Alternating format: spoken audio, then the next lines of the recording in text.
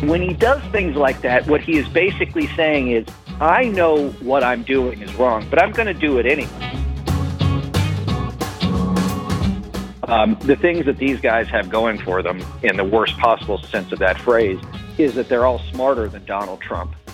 And they all believe that they could basically take his movement and apply it to their own political fortunes and do with it what they would like in service to their own ambition. I'm Sarah Fenske. This is St. Louis on the Air. Just 1 week ago, Senator Josh Hawley was considered a rising star in the Republican Party. The 41-year-old was the Senate's youngest member and was thought to have presidential ambitions for 2024. Then came Hawley's objection to the certification of the Electoral College vote. And yes, that clenched fist salute to the pro-Trump mob that would soon storm the Capitol. Now the junior senator from Missouri has become a pariah to colleagues and the target of a campaign by the Lincoln Project. The political action group is run by current and former Republican strategists, all of them anti-Trumpers. They dropped their first ad against Hawley last week. Hey, Senator Hawley. Traitor. There's a word you may have heard of. Scumbag. Snake. Criminal. Sedition. Sedition. We don't use that word much these days. We haven't had to. Making treason great. But you and your pals are doing your best to bring the word back with a seditious plot. Band of fools.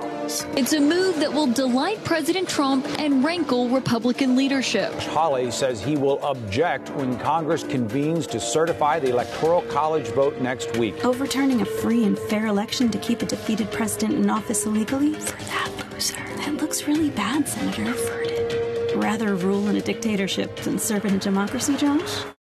And that is the Lincoln Project's new ad against Senator Josh Hawley. Joining us today to talk about it is Reed Galen. He's a co-founder of the Lincoln Project. Reed, welcome. Thanks for having me. So, Reed, was Josh Hawley in the Lincoln Project sites before last week's events? So I would say yes is the answer. We always knew that Hawley was one who would be on the inside track, or at least believe himself to be on the inside track of the 2024 Republican presidential nomination. And much like Ted Cruz of Texas and Tom Cotton of Arkansas, the things that these guys have going for them, in the worst possible sense of that phrase, is that they're all smarter than Donald Trump intellectually. And they all believe that they could basically take his movement and apply it to their own political fortunes and do with it what they would like in service to their own ambition. And so he was someone we'd had our eye on, but certainly he's squarely front and center now. And so, what is that going to mean for him to be front and center? Is this going to be a prolonged attack? Listen, it will. The effort will take as long as it needs to for Josh Hawley to either do the honorable thing, which is resign his seat. We shouldn't expect that, or for his colleagues in the United States Senate to vote to expel him. But one way or the other, Josh Hawley no longer, if he ever did deserve the public trust, he certainly no longer does. So he has said about all the events of last week that he was just raising questions, that he was speaking on behalf of Missouri voters who just weren't sure about all this. And, senators do have the right to challenge these certifications. He was following procedure. How do his actions cross the line into sedition? Because I'll tell you why. Because the underlying thrust of his argument is fundamentally and intellectually dishonest. He knows, first and foremost, that Donald Trump won Missouri. And he knows that despite dozens of legal challenges to, but Joe Biden's win in Pennsylvania, Wisconsin, Georgia, wherever it might be, not one iota of evidence of election fraud has come into play, has been verified. And so what Hawley has done has intentionally said, I believe that this process is unfair, that I believe that it is illegitimate. And when he does things like that, what he is basically saying is, I know what I'm doing is wrong, but I'm going to do it anyway. Does he have the right to do things? Sure, we all have the right to do things. But as my dad likes to say, just because you can do something doesn't mean you should. So you've said you'd like to see him expelled. I know our new Congresswoman, that's Cori Bush, she is trying to lead an effort to do that. Do you see that gaining traction in Congress? I would say this, is that if there'll be 50 members, Democratic members of the United States Senate here in the next few days, it would take another 17 Republicans to expel Hawley, 67 votes to expel him. I believe that there are probably 17 Republicans who would love to see Hawley and Ted Cruz gone because they are now an enormous headache to their efforts, whatever they might be. Mm-hmm. Mitch McConnell can have no love for him because he specifically defied McConnell's admonishment not to go through with this process. And so do I think it'll be an easy vote? No, but I would venture to say that it is a real possibility. Well, so Hawley's actions, he seems to have the support of a good chunk of Missouri voters. I don't want to say that a majority supports him, but he certainly has, there's some traction for these ideas here. Is there a possibility that by coming after him like this, you could just give more fuel to his sense of victimhood and allow him to turn this to make himself, the elites are coming after him?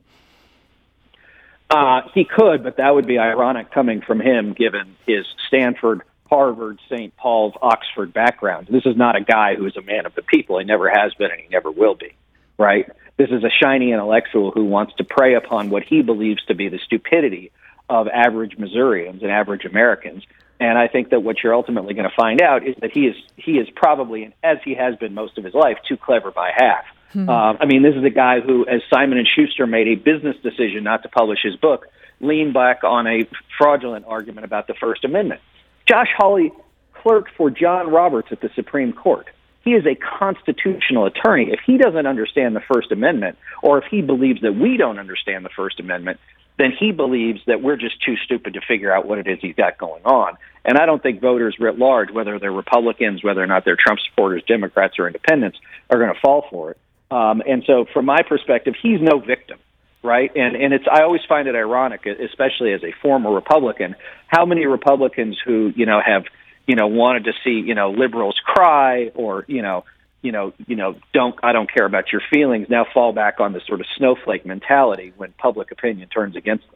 It was kind of interesting. He finally came out, I believe it was last night, he went on Tucker Carlson's show, and he seemed to just be really hung up on this book deal. Do you think this is going to play badly for him, that this is the thing he wants to talk about when everybody else is talking about these terrible events at the Capitol, this officer who lost his life? Yeah, and yes, and two things on that front. One, yes, because you have to understand that he's not upset about the book deal on a First Amendment platform. He's upset about the book deal because it is a further speed bump to his own agenda and his own his own ambition. Mm-hmm. And so he's not upset about it on First Amendment grounds. He's upset about it on political and personal grounds, and he's probably embarrassed as well. He should be. And so and here's the other thing too. I think in the wake of last Wednesday, he went off and did all the things. He sent out fundraising emails as people were storming the steps. And then it took him, I believe, more than 24 hours to say anything about the police officer who lost his life at the Capitol, ostensibly defending him. And so this is a guy he is odious. He is an odious character in American political history, and I believe he'll go down as such. So I want to talk to you a little bit about how you guys operate. There's been a lot of talk about the fact that your anti-Trump ads were specifically designed to trigger the president, to get inside his head. A lot of people think you succeeded with that. Are you going to try to attempt the same thing with Josh Hawley? Oh, yes, for sure. Yes. How can you do that? He's obviously, as you yourself said, he is smarter than Trump. Sure, but he's also, as we saw with the Simon & Schuster piece, he's also incredibly sensitive. Because here's the thing, people who have the sort of level of elitism and arrogance, that is their operating norm, believe that no one is smarter than them and no one has the right to criticize them for anything, which is why I think you've seen him react so badly. We will continue, and I'm not going to give you all the tactics and plans here, but we will continue to dissect Senator Hawley and understand what it is makes him upset, and we will continue to do that until he decides that it's no longer worth the effort to serve as the United States Senator and to make sure that he is never, A, the Republican nominee for president, or B, President of the United States. So we heard from a lot of listeners about the fact we were going to have you on. You guys certainly have a high profile. You're very controversial. Man, and people love to talk about you guys. We got an email from Scott, and he says, thank you for what you are doing to expel Trumpism from this country, and specifically what you are doing to hold Senator Hawley accountable. As a former Republican myself, I love the bare-knuckle style with which you do combat. I have called Senator Hawley almost every day since the election, first asking him to stand for our democracy, then asking him to resign in less polite terms. I donate money to the Lincoln Project, but what else can I do? And Scott adds, also, don't forget about Roy Blunt, who just pulled a Susan Collins and said President Trump has learned from his mistakes. Spineless. Reed, what would you want to say to Scott? He's looking for a way he can be helpful here. Sure. Well, first and foremost, I'd like to say thank you to Scott for his contribution and for his efforts. And what I would say is this, is that if there's one Scott in Missouri, there's 10,000 Scotts. And so what I would ask him is to get in touch with us, info@lincolnproject.us, and we will get in touch with him.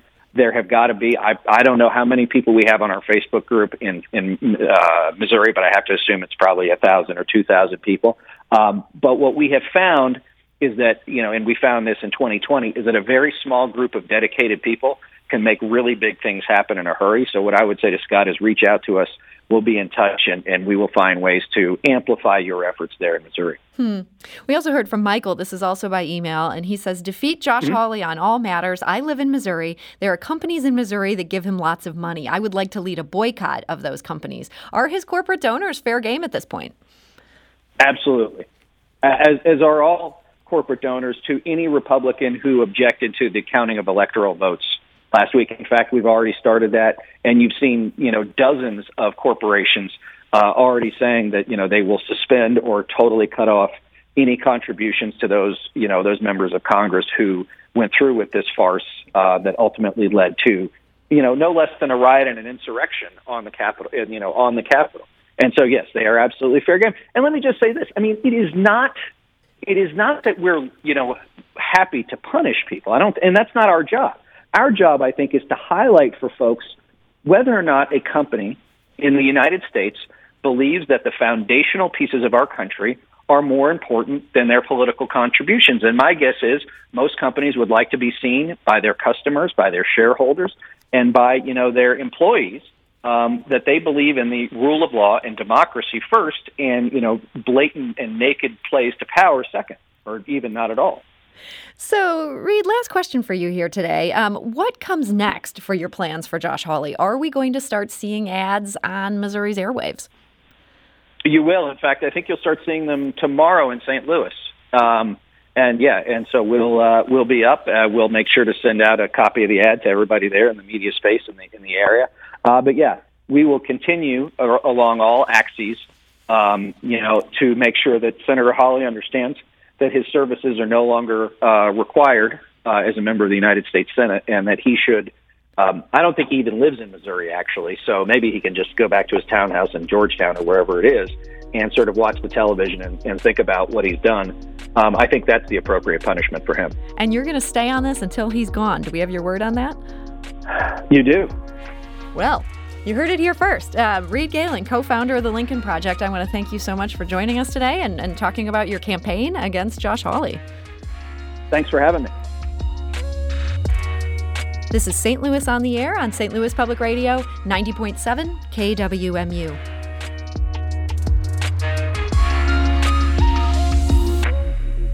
Do you find yourself regularly listening to episodes of St. Louis on the Air?